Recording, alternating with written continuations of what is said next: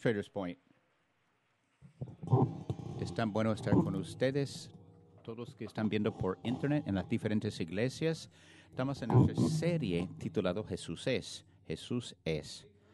Y el gran concepto de esta serie es, ¿quién es Jesús? Es lo que estamos estudiando y estamos permitiendo que Jesús se define. ¿Quién dice él quién es? Pero aquí es el problema. Desde el principio, desde el tiempo, Jesús terminó su ministerio en la tierra y salió su mensaje. Empezó a cambiar y fue modificada. Y para muchos de nosotros, hemos aceptado o incluso rechazado una versión de Jesús que el mismo Jesús nunca retrató. Y no sé cuál es peor. Años después de su ministerio, porque si viene alguno predicando a otro Jesús que el que os hemos predicado, o si recibís otro espíritu que el que habéis recibido, u otro evangelio que el que habéis aceptado, bien lo toleraréis. 2 Corintios 11:4. Había gente ahí que decían, vi a Jesús sanar a esas personas, eran ciegos, ahora ven. Vi a Jesús ir a cruz y ser resucitado a los 3 días después. Y hay personas ahí que dijeron que voy a tener otra versión de Jesús. Voy a inventar una mejor versión de Jesús. Por eso creamos algo que es diferente. Creemos que va a ser mejor.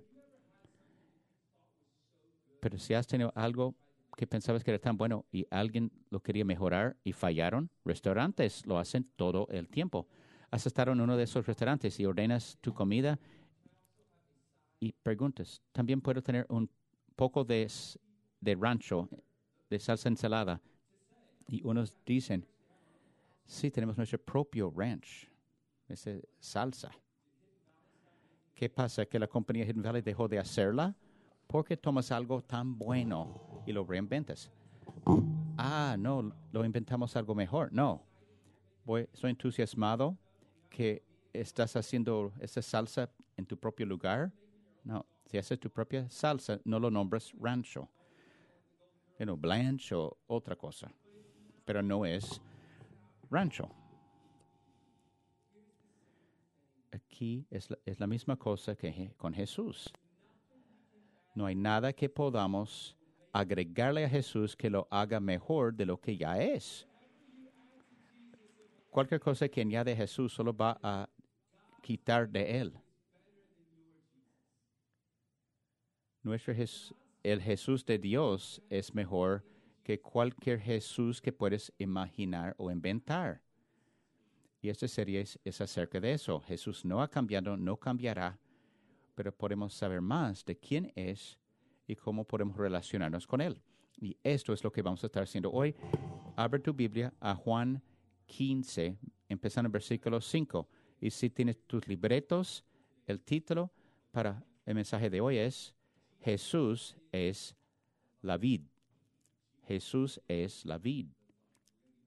Vamos a explicar eso hoy. Juan 15, versículo 1. Jesús comienza diciendo, yo soy la vid verdadera y mi Padre es el labrador. Juan 15, 1. Hablamos de eso la semana pasada. Yo soy, la declaración, yo soy, no es solo describiendo que soy la vid. Está diciendo, yo soy Dios. Así Dios se describe, yo soy el gran que soy, yo soy. Y yo soy la vid verdadera y mi Padre es el labrador. Entonces, antes de explicar o entender eso mejor, hay que preguntar de qué habla Jesús cuando Él dice que es la vid verdadera.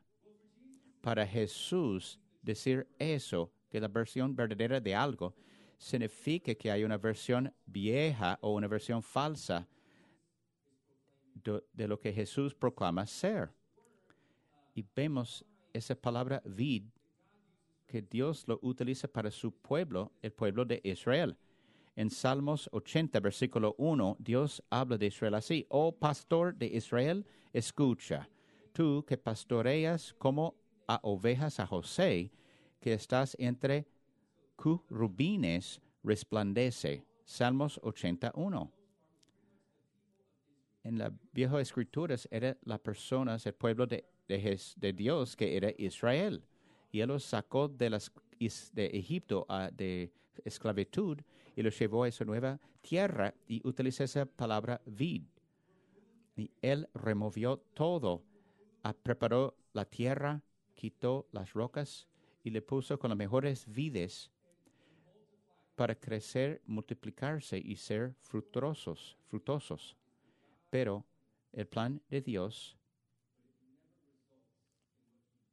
pero no resulta en lo que quiere. Yo planté esta viñeda, esperaba para uvas dulces, pero salieron malos. Y hay una línea donde Dios dice, hiciste venir una vid de Egipto, echaste las naciones y la plantaste. Salmos 88. Hay un ciclo. Dios rescata a su pueblo. Llegan a ser exiliados. Dios lo regresa y lo planta vez tras vez. Y Dios dice, no sé qué más puedo hacer. Lo más que puede hacer Dios es Jesús. Dios contesta su propia pregunta en la vida de Jesús. Cuando Jesús dice, yo soy la vid verdadera, todo que Dios esperaba de su pueblo se encontraba perfectamente en Jesús. La vida que debíamos haber tenido, pero fallaba. Él dice, voy a enviar a mi hijo, plantar a mí mismo, y de eso va a producir la vid verdadera, la buena vid.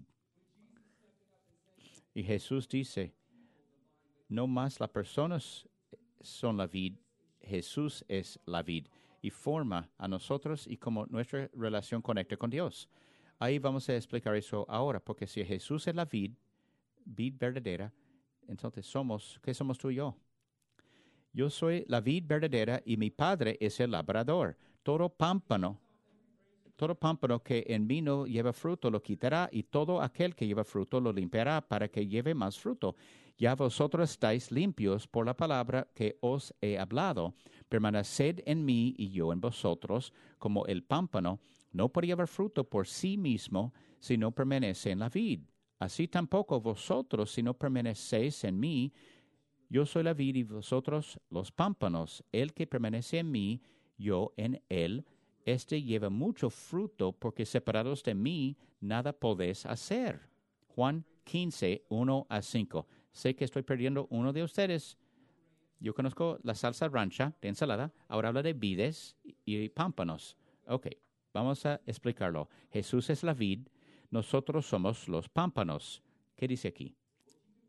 Si puedes imaginar una vid, un árbol, crece de la tierra y de la base de esta vid tienes pámpanos o ramas y fruta es el resultado que están los pámpanos.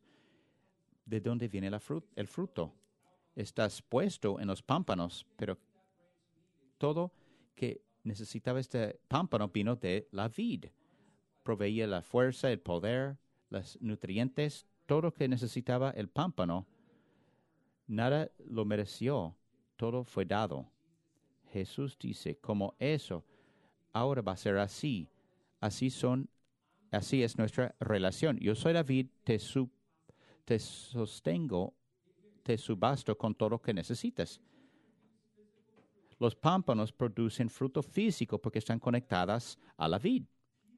Las personas producen fruto espiritual porque están conectadas con Jesús. No hay otra manera para producir fruto verdadero, divino, sin estar conectado en el amor de Jesús. Es la única manera. Y la cosa increíble que hace Jesús aquí con este idioma, Él cambia las dinámicas relacionales en aquel día y cómo vivimos hoy en día. Lo pone en su cabeza. La mayoría del mundo sigue esto. Producción primero. Segundo, conexión. producción primero. Dime, ¿por qué te debo desear? Demuéstrame tu fruto, algo deseado, y después voy a hacer una decisión de que si podemos tener conexión o no. Así funciona en tu ambiente de escuela o de trabajo. Y muchas veces así nosotros llevamos nuestra mentalidad a Dios. Si produzco, puedo encontrar conexión. En cada religión mundial sigue porque así lo diseñó su Dios. Si haces tales cosas, serás amado. En unos fes, tú no sabes hasta el final y quizás al final te lo da. Si el mayor no es mejor que el peor, entonces no vas a recibirlo. ¿Y qué mundo inestable vivir? Jesús lo cambia completamente. Él dice conexión primero y producción segundo. Conexión primero. Yo soy la vid, vosotros sois los pámpanos. Solo tienes que venir a mí y vas a estar bienvenido, amado, aceptado, deseado. Voy a hacer un lugar para ti en mi vid y serás uno de los pámpanos. Solo necesito que tú recibes y das amor.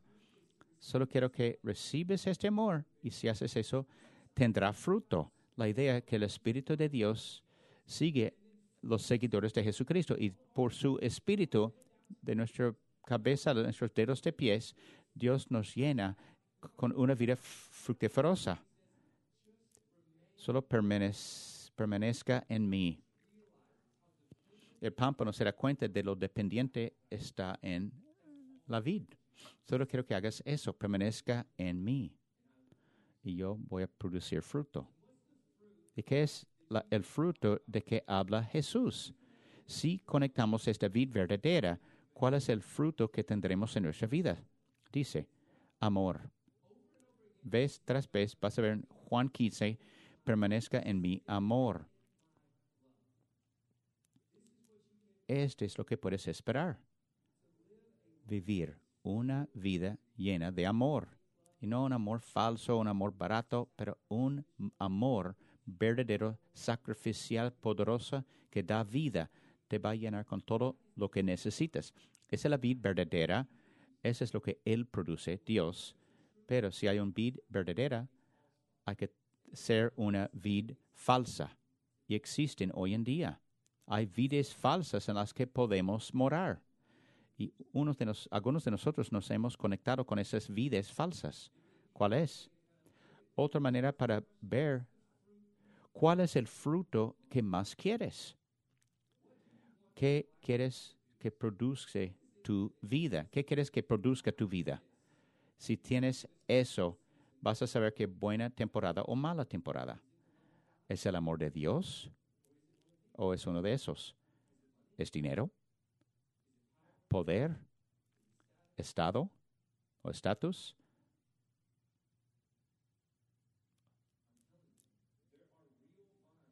¿O es conforteza?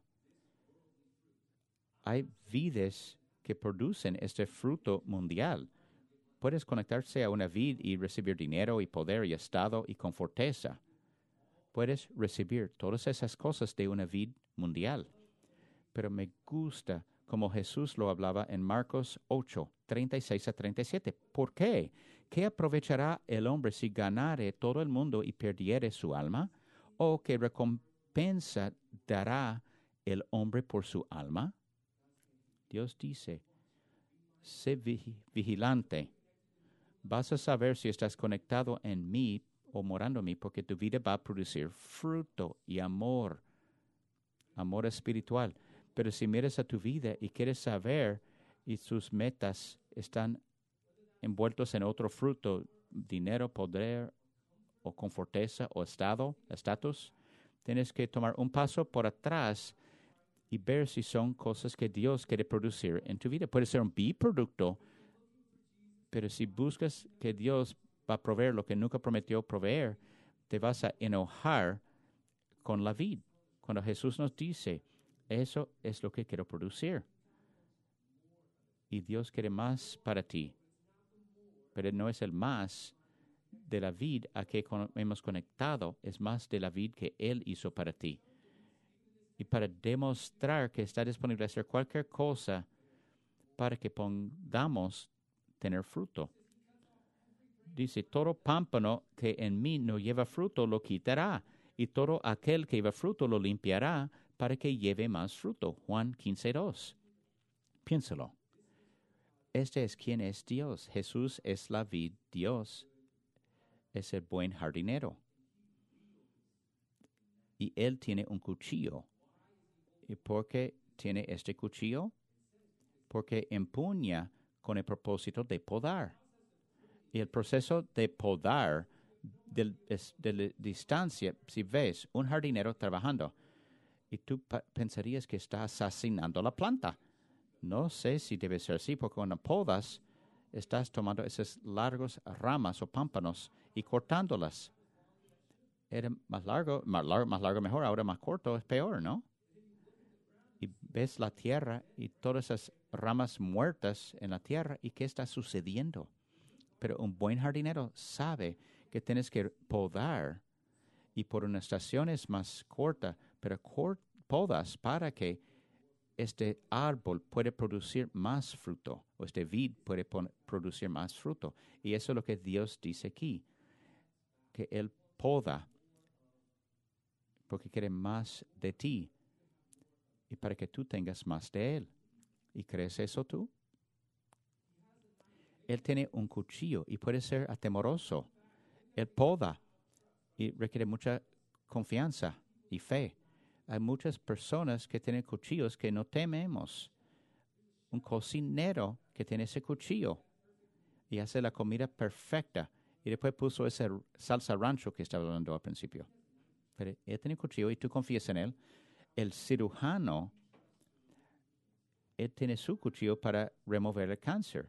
Y confías en él porque tú piensas que él tiene un bisturí y tú confías porque él tiene tu mejor interés en mente. Pero cuando viene la próxima estación, es lo mismo con Dios. Y cuando Dios poda, lo hace con un propósito. En Santiago 1:2-4 dice, hermanos míos, tened por sumo gozo cuando os halléis en diversas pruebas, sabiendo que la prueba de vuestra fe produce paciencia. Mas tenga la paciencia su obra completa, para que seáis perfectos y cabales, sin que os falte cosa alguna. Santiago 1:2-4. ¿Y por qué está cortando Dios o podando, donde parece que estamos perdiendo cosas más importantes? Escuché esa línea en esa semana pasada. Cuando estás en tu cima, debes estar con cuidado porque ahí ataca el diablo. Es cuando el diablo toca la puerta. Y creo que 100% certeza. Pero también creo que una de las cosas que hemos mantenido en la mano con fuerte, que creemos que son cosas de cima y tan estables, son pámpanos huecos. Y Dios los está podando y están cayendo para darnos más. Porque Él tiene un plan cuando está podando, está creando algo. Dios tiene la perspectiva. No solo ven a tu pámpano, sino todos los pámpanos, que este corte va a producir este fruto colectivamente para su pueblo, para la iglesia. Entonces Él poda con mucho cuidado, formándonos en la imagen de Jesús. Me gusta como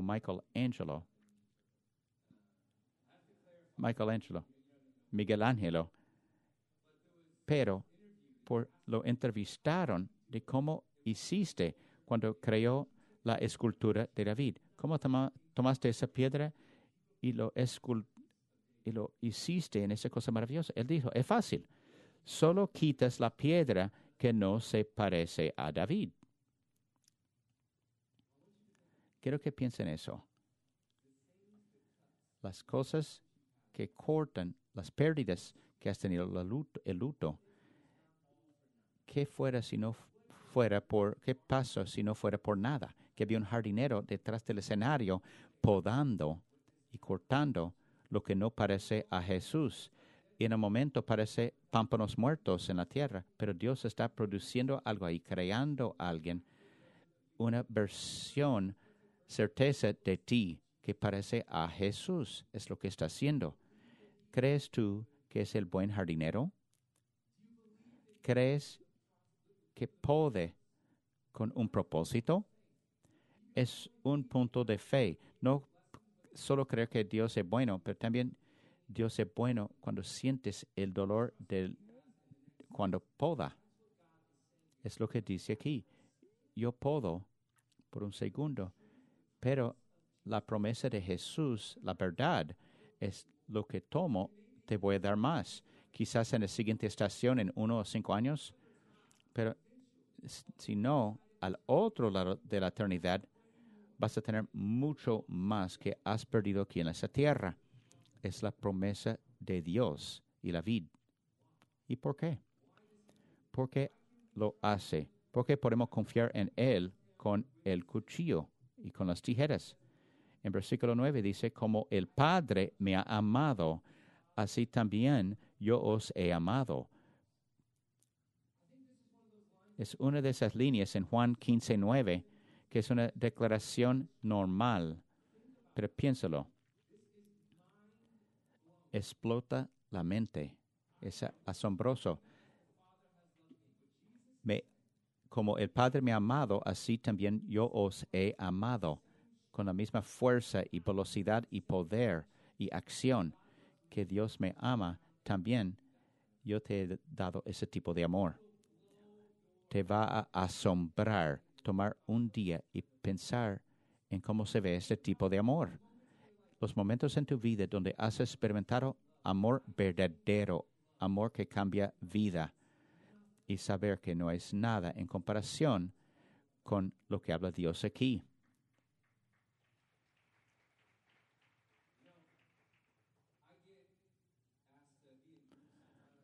Me invitan a hablar en grupos y quieren hablar de las cosas teológicas profundas, de calvinismo o los finales de los tiempos, predestinación.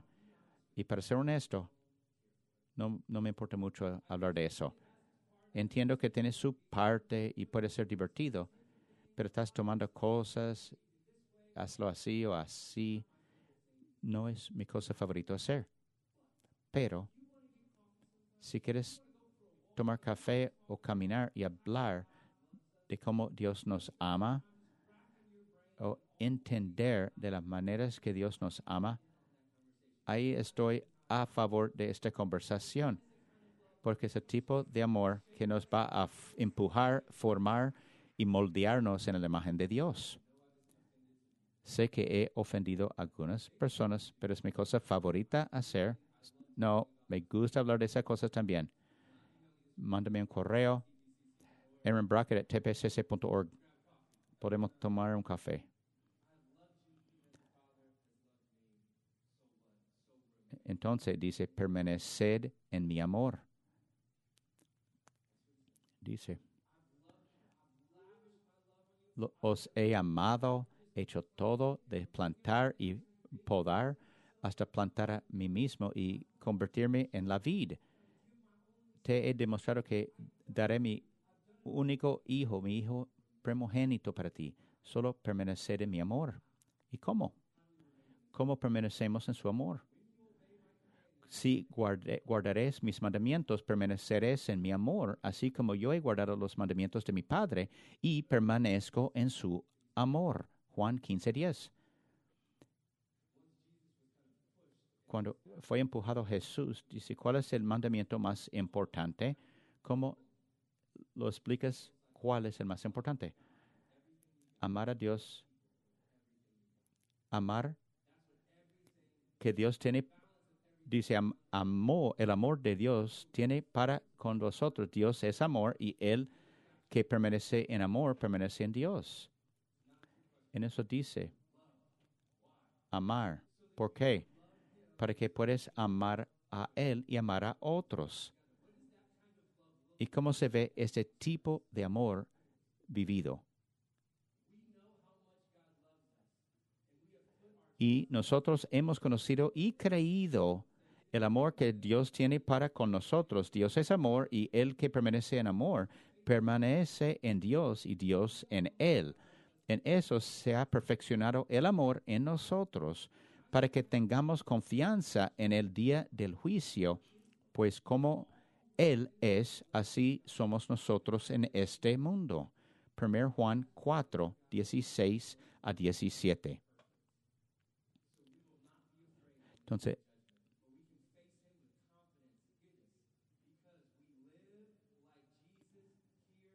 porque vivimos como Jesús en este mundo. Si necesitas una declaración, un propósito, y preguntar si estoy conectado con la vid, si estoy viviendo como Jesús en esta tierra. Eso es lo que tiene que ver con eso. Y no puedes hacer eso con más actividad, no es probándote, es permaneciendo en el amor de Jesús. Y parece una locura y contra de todo lo que nos ha enseñado en esta vida, es mejor permanecer en Él que correr en círculos fingiendo que estamos haciendo algo. ¿Cuál es la mejor cosa que puedes hacer con tu vida? Es permanecer en Él. Tuve un sabático hace un año y estaba encontrándome o juntándome con un hombre aquí que trabaja aquí en la iglesia. Y tengo mis semanas que voy a hacer eso, viajar, ver a estas personas, entrevistar a estas personas. Y tengo mi plan. Y él va a pensar que ese es buen plan. Y me miró, tomó un poco de café. Y él preguntó si la mejor cosa que puedes hacer en tu retiro es descansar. Buena estrategia, pero tenía razón. Produjo más fruto en mi vida. Estar con Dios, sentar en Él y escuchar de Él. Permanecer en una relación, morar en una relación. Hay unos espacios en nuestras vidas que permiten eso y otros que lo hacen difícil. No solo con nuestra relación con Dios, pero nuestras relaciones con personas. Hay ciertos escenarios donde tu relación proliferan y en otros no hacen bien. Estamos en una estación ahora donde la mayoría de ustedes tienen relaciones difíciles y echamos culpa a una persona. La locura de marzo, el torneo de baloncesto universitario. ¿Has tenido una conversación fructífera con alguien durante el Final Four, durante ese torneo? Sí, hablo con mi mamá, pero está tan invertida en el torneo. Te estás viéndolo con tanta fuerza. Es como hablar con alguien cuando está paseando por su celular. Te vas a frustrar y no va a producir nada. Es lo mismo con Dios. Cuando vivimos nuestras vidas y que Dios quiere que moramos en Él, permanecemos en Él, ser parte de su mente. Entonces nuestras vidas deben ser formadas y protegidas de manera que esto ocurra. Y debemos tener invernadero para proteger el fruto que Dios quiere hacer en nosotros. La siguiente parte es muy bueno. Quiero crear algo para comenzar la conversación de que si quieres morar en Jesús y permanecer con Él y adorarle y confiar que es la vid. ¿Cómo haces eso? Aquí es la primera cosa. Siento cercano a Dios cuando me siento cerca de Dios cuando hay ciertas cosas que cuando tú los haces se siente cerca a Dios y que hay que identificar que son cosas de nuestro ritmo diario y semanal. Me siento cerca de Dios cuando voy a la iglesia. Hay una razón que cuando vas a la iglesia te sientes cercano a Dios. Es el diseño de Dios. Estás juntándote con lo que Él está haciendo, hombros a hombros con otras personas que te están animando. Estamos guiando adoración, abriendo la palabra de Dios. Y hay tantas personas porque te sientes cercano a Dios y puedes servir a otras personas. Y todo eso, y tú sales de aquí sintiendo más cercano a Dios. Pero para muchos de nosotros, esta cercanía ocurre cuando suena la alarma. Y las cosas son cosas que podemos hacer en esa semana para morar y permanecer en Jesús. No un día de la semana, una hora a la semana, pero cada día. Segundo es cuando voy al grupo. No te dejes juntarte a un grupo. Ya les entiendo. Te juntaste al grupo, pero tienes que ir al grupo cada semana. Porque lo que ocurre cuando te pones en este escenario, estás rodeado por otras personas para animarte, te motivan a acercarse a Jesús. Y puedes compartir tus relaciones, tus luchas con ellos y compartir cosas no tan buenas. Y hay personas que oran sobre ti, te animan y te señalan hacia Dios, acerca de lo que Él dice quién tú eres, para vivir como Jesús. El siguiente, sirvo. Cuando sirvo, siento más cercano a Dios, sirviendo a otras personas. Es la idea que tú quieres hacer una diferencia con tu vida, aunque eres seguidor de Jesucristo o no. Hay algo dentro de ti que quiere hacer una diferencia, servir a otras personas. Y cuando lo haces, vas a sentir más cercano a Dios, porque vas a morar en Él. Y estamos en situaciones que si no se presenta Dios, no va a funcionar bien. No va a salir bien. Cada domingo estoy recordado de eso cuando estoy aquí en esta plataforma presentando. Si Él no se presenta, no va a salir bien. Sirviendo, estoy modelando lo que hizo Jesús. Quiero negociar mi tiempo y tesoros para hacer una diferencia. Estoy morando en Jesús. Cuando leo la Escritura, Salmo 119, 11 dice, guardo tu palabra en mi corazón para no pecar contra ti. Es esa idea que quiero abrir la palabra de Dios, escuchar de Él y estar tan cercano a Él que puedo ver quién es y quién dice que yo soy. Y eso va a salir de mí después. También siento más cercano a Dios cuando oro. Voy a hablar con Dios, compartir lo que está sucediendo y hacer esta relación y encontrar solitud y silencio para que solo escucho su voz, para ver qué tiene para mí. Luego, cuando escucho música de adoración, yo sé que la mayoría de nuestras vidas, si eres como yo, siempre hay música en el fondo. Cuando vas al trabajo, cuando haces ejercicios, cuando estás trabajando. No digo que solo debes escuchar música de adoración, pero digo, debes estar estratégico de cuando escuchas música de adoración. Hay algo que ocurre. Si empiezas tu día con esas tres abajo, si te levantas en la mañana 30 minutos temprano y lees escrituras y oras y pensaste en quién es Dios y entrando al trabajo escuchas música de adoración, es una persona diferente entrando al trabajo. Porque es muy diferente que levantarse tarde, huyendo de la casa, escuchando música te va a animar para que entres a la oficina. ¿Y qué pasaría si pasabas tu mañana morando en Él? Es la idea de cuando haces esas cosas, vas a tener fruto. Y lo último es, cuando comparto mi fe. Siento más cercano de Dios cuando comparto mi fe. Si queremos vivir como Jesús, como Él vivió en esa tierra, hay que hacer la cosa que Él hizo. Compartió su fe por donde fuera. Vine para proclamar las buenas noticias del Evangelio, que hay un buen Dios quien te ama, que me envió la vida para vivir aquí. Y todo eso es posible. Eso es quien es Dios. Si queremos ser como Jesús, tenemos que compartir nuestra fe con los que nos rodean. Y cuando compartes tu fe, nunca vas a sentir más cercano a Dios. Vas a morar en Él. Él va a quitar tus inseguridades y te da las palabras que decir. Y tú vas a salir de eso diciendo, no sé cómo lo podría haber hecho sin Dios. Lo último, preferencias personales. Siento más cerca de Dios con preferencias personales. Esos son para todos nosotros. Tú vas a la iglesia, yo al grupo, esa es tu cosa, tú sirves, yo voy a leer escritura. No, todas esas cosas nos ayudan a morar en Jesús y en su amor.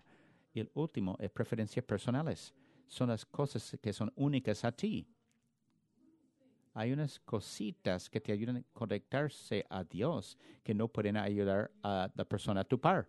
Quizás tú eres como un gato interno. Te gusta estar en la adentro. Y tu idea para estar conectado a Dios es estar en tu hogar, en tu sofá.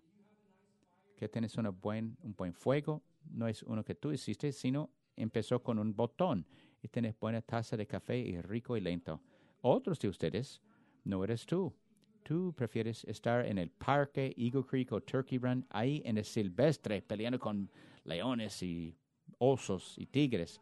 Estás recordado de la creación de Dios y tú dices, esto es cuando siento cercano a Dios. ¿Y qué son esos momentos para ti?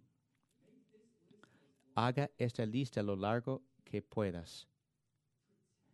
Protégelo para acercarte a Dios, porque también hay un lado oscuro a todo eso. También siento lejos de Dios cuando hay cosas en tu vida que haces, aunque te sientes alejado de Dios después de hacerlo, porque hay un fruto que recibes de eso. Pero creo que Jesús diría que no es. ¿Y cuáles son unas de esas cosas? Si estás permaneciendo en otra vid, ¿cómo sería?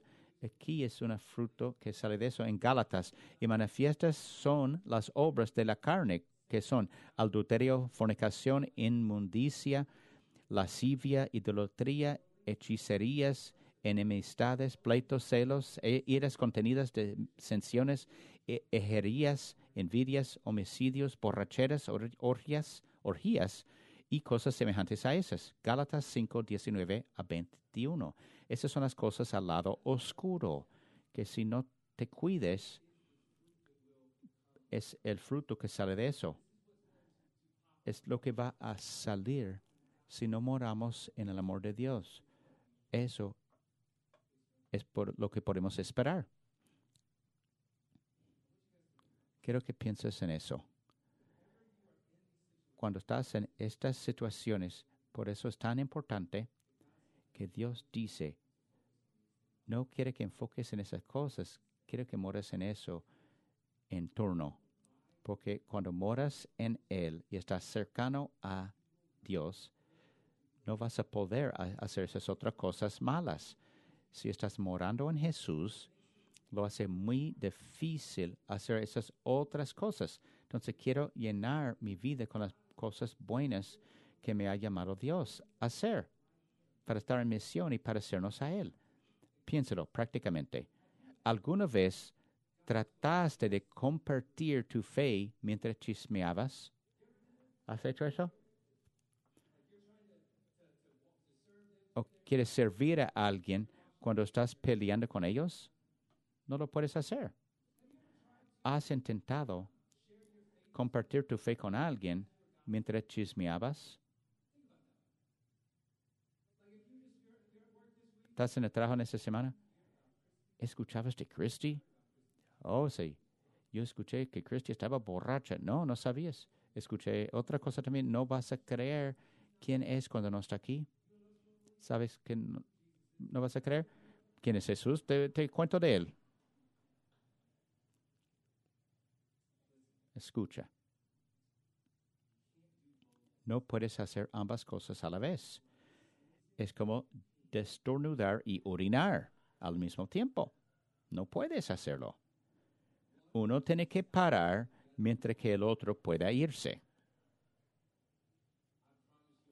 Te prometo que el pastor líder regresa la próxima semana. Pero esta es la vida que Dios nos llamó. Escuchaste a un niño riéndose. Tú entiendes ahora para quién es mi humor. Pero tengo que parar de hacer uno para hacer el otro. ¿Y por qué? Porque quiere eso Dios para nosotros. Porque nos guía en esta dirección. Porque Él quiere que moramos en Él. ¿Qué recibe Él de eso? Mira eso. Estas cosas os he hablado para que mi gozo esté en vosotros y vuestro gozo sea cumplido. Este es mi mandamiento, que os améis unos a otros como yo os he amado. Nadie tiene mayor amor que este, que uno ponga su vida por sus amigos. Vosotros sois mis amigos si hacéis lo que yo os mando. Yo ya no os llamaré siervos, porque el siervo no sabe lo que hace su señor, pero os he llamado amigos, porque todas las cosas que oí de mi Padre os las he dado a conocer. No me elegisteis vosotros a mí, sino que yo os elegí a vosotros, y yo os he puesto para que vayáis y llevéis fruto, y vuestro fruto permanezca, para que todo lo que pediréis al Padre en mi nombre, Él os lo dé. Este os mando, que os améis unos a otros. Juan 15, 11 a 17. Eso es lo que Dios quiere para ustedes. ¿Qué es el gozo? El gozo es estabilidad interna. El doctor Tony Evans dijo, el gozo es estabilidad interna a pesar de las circunstancias externas, debido al conocimiento de que Dios tiene control. Este es lo que es el gozo, y por eso Jesús dice, yo soy la vid. ¿Y por qué eso es buenas noticias? Porque ahora puedes tener estabilidad interna a pesar de circunstancias externas. Porque de dónde estás conectado. No estás conectado a un vid hueca, un vid que se va a soplar, o un vid estacional. No, estás conectado con un vid duradero, que no se puede sacudir a pesar de la tempestad que venga. Este vid no se mueve. Puedes tener gozo a pesar de la tempestad o lo que venga. Por eso tienes confianza y gozo. Y porque tú sabes quién tiene el cuchillo. Tú sabes quién tiene el cuchillo. Que Él, que está viendo todo el proyecto, podando, que Dios hace todo para mi bien, para los que os lo aman. Puede ser una pérdida ahora en esta estación, pero vendrá un día que el fruto que nos da ni va a comparar con lo que nos ha quitado. Dice, yo tengo gozo. Pero no creo que muchas personas pensamos en Dios así, que es un Dios de gozo, o que te abruma con gozo, y piensa que Dios es un tipo de placer mortal, que Él está diseñado para quitar la alegría o el gozo que tenemos en nuestra vida. Pero está envuelto en esa pregunta, y cuando conozco a las personas y preguntan cómo seguir a Jesús, ¿qué puedo hacer yo? ¿Qué puedo hacer yo? Lo voy a seguir a Jesús, pero ¿qué puedo hacer yo? ¿Cómo que puedes hacer? ¿Puedo tomar? ¿Qué? ¿Cuántas bebidas puedo tener? Que hay un gráfico que Dios inventó, no mezclen esas dos cosas cuando sales. ¿Cuánto puedo tomar? ¿Cuánto puedo tomar? ¿O fumar? ¿Qué puedo fumar? ¿Puedo tener sexo antes del matrimonio? ¿Con quién puedo tener sexo? ¿Puedo ser rico? ¿Qué rico qué puedo ser? ¿Tengo que dar? ¿Cuánto tengo que dar? ¿Tengo que asistir a la iglesia? ¿Tengo que juntarme al grupo? ¿Tengo que servir? Hay esta idea que provoca esas preguntas, que hemos creado un mejor mundo que el que Dios quiere para nosotros. Cuando la gente pregunta qué puedo hacer, quieren mantener este vid que me da tanto fruto que me gusta, y que puedo tener este vid aquí de Dios también. Lo que Dios está diciendo es que es más simple de lo que pensamos. Es limpio. No hay mejor de ambos mundos. No puedes tener este vid y moverse a la otra. Hay un Dios, un evangelio, un amor, una vida que Él quiere para ti. No puedes tener esta otra parte que no es de Él y recibir las cosas que tiene para ti. Tienes que rendirse, entregar todo a Él. El teólogo C.S. Lewis dijo, Cristo dice, dame todo. No quiero tanto de tu tiempo y tanto de tu dinero y tanto de tu trabajo. Te quiero a ti. No he venido a atormentar tu naturaleza, sino a matarlo. Dios no quiere un poco de tu dinero. La idea de la vid no es que vamos a entrar en negocio. Yo te traigo 80%, yo solo necesito 20%. Dame 20% de tu poder supernatural, sobrenatural y podemos llevar esa cosa hasta los cielos. Y Dios dice, tengo mejor idea. Porque si no vienes a mí como tú eres y yo llego a ti como yo soy, dice Dios, y tú reconoces que ese fruto que quieres producir en tu vida, que tienes miedo de perder, que es un fruto terrenal, y no sé mucho del fruto, pero lo que sé, las manzanas y bananas son increíbles, pero pudren rápidamente, especialmente las bananas, no duran mucho tiempo. Y Dios dice, puedes vivir tu vida para estas cosas, pero en cada estación vas a ir a la canasta y darse cuenta que está ya pudrido antes de poder disfrutarlo. Y Dios dice, lo que te quiero ofrecer por la vida verdadera es vida duradera. Fruto verdadero, fruto espiritual que te quiero dar. Pero tienes que darte cuenta quién eres y a quién estás llegando. Y en Juan 15:5 dice, porque separados de mí, nada podés hacer. Es difícil aceptar.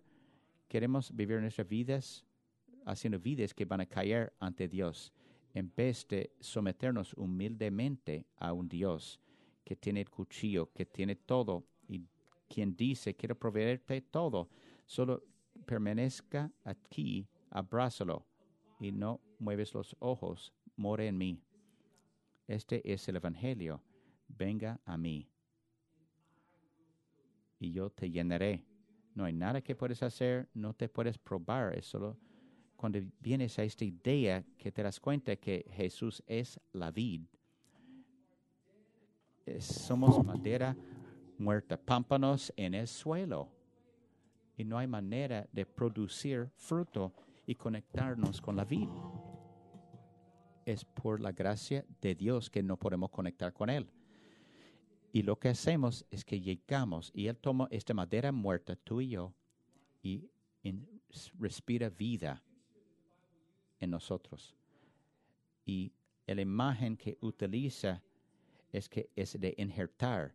Él nos injertó en su árbol. Tú cortas y haces campo en la vid y toma este pámpano muerto y quita tú preparas los lados y lo injertas en esta vid y lo envuelves tan fuerte para que no puede mover. Y este pámpano muerto llega a vida.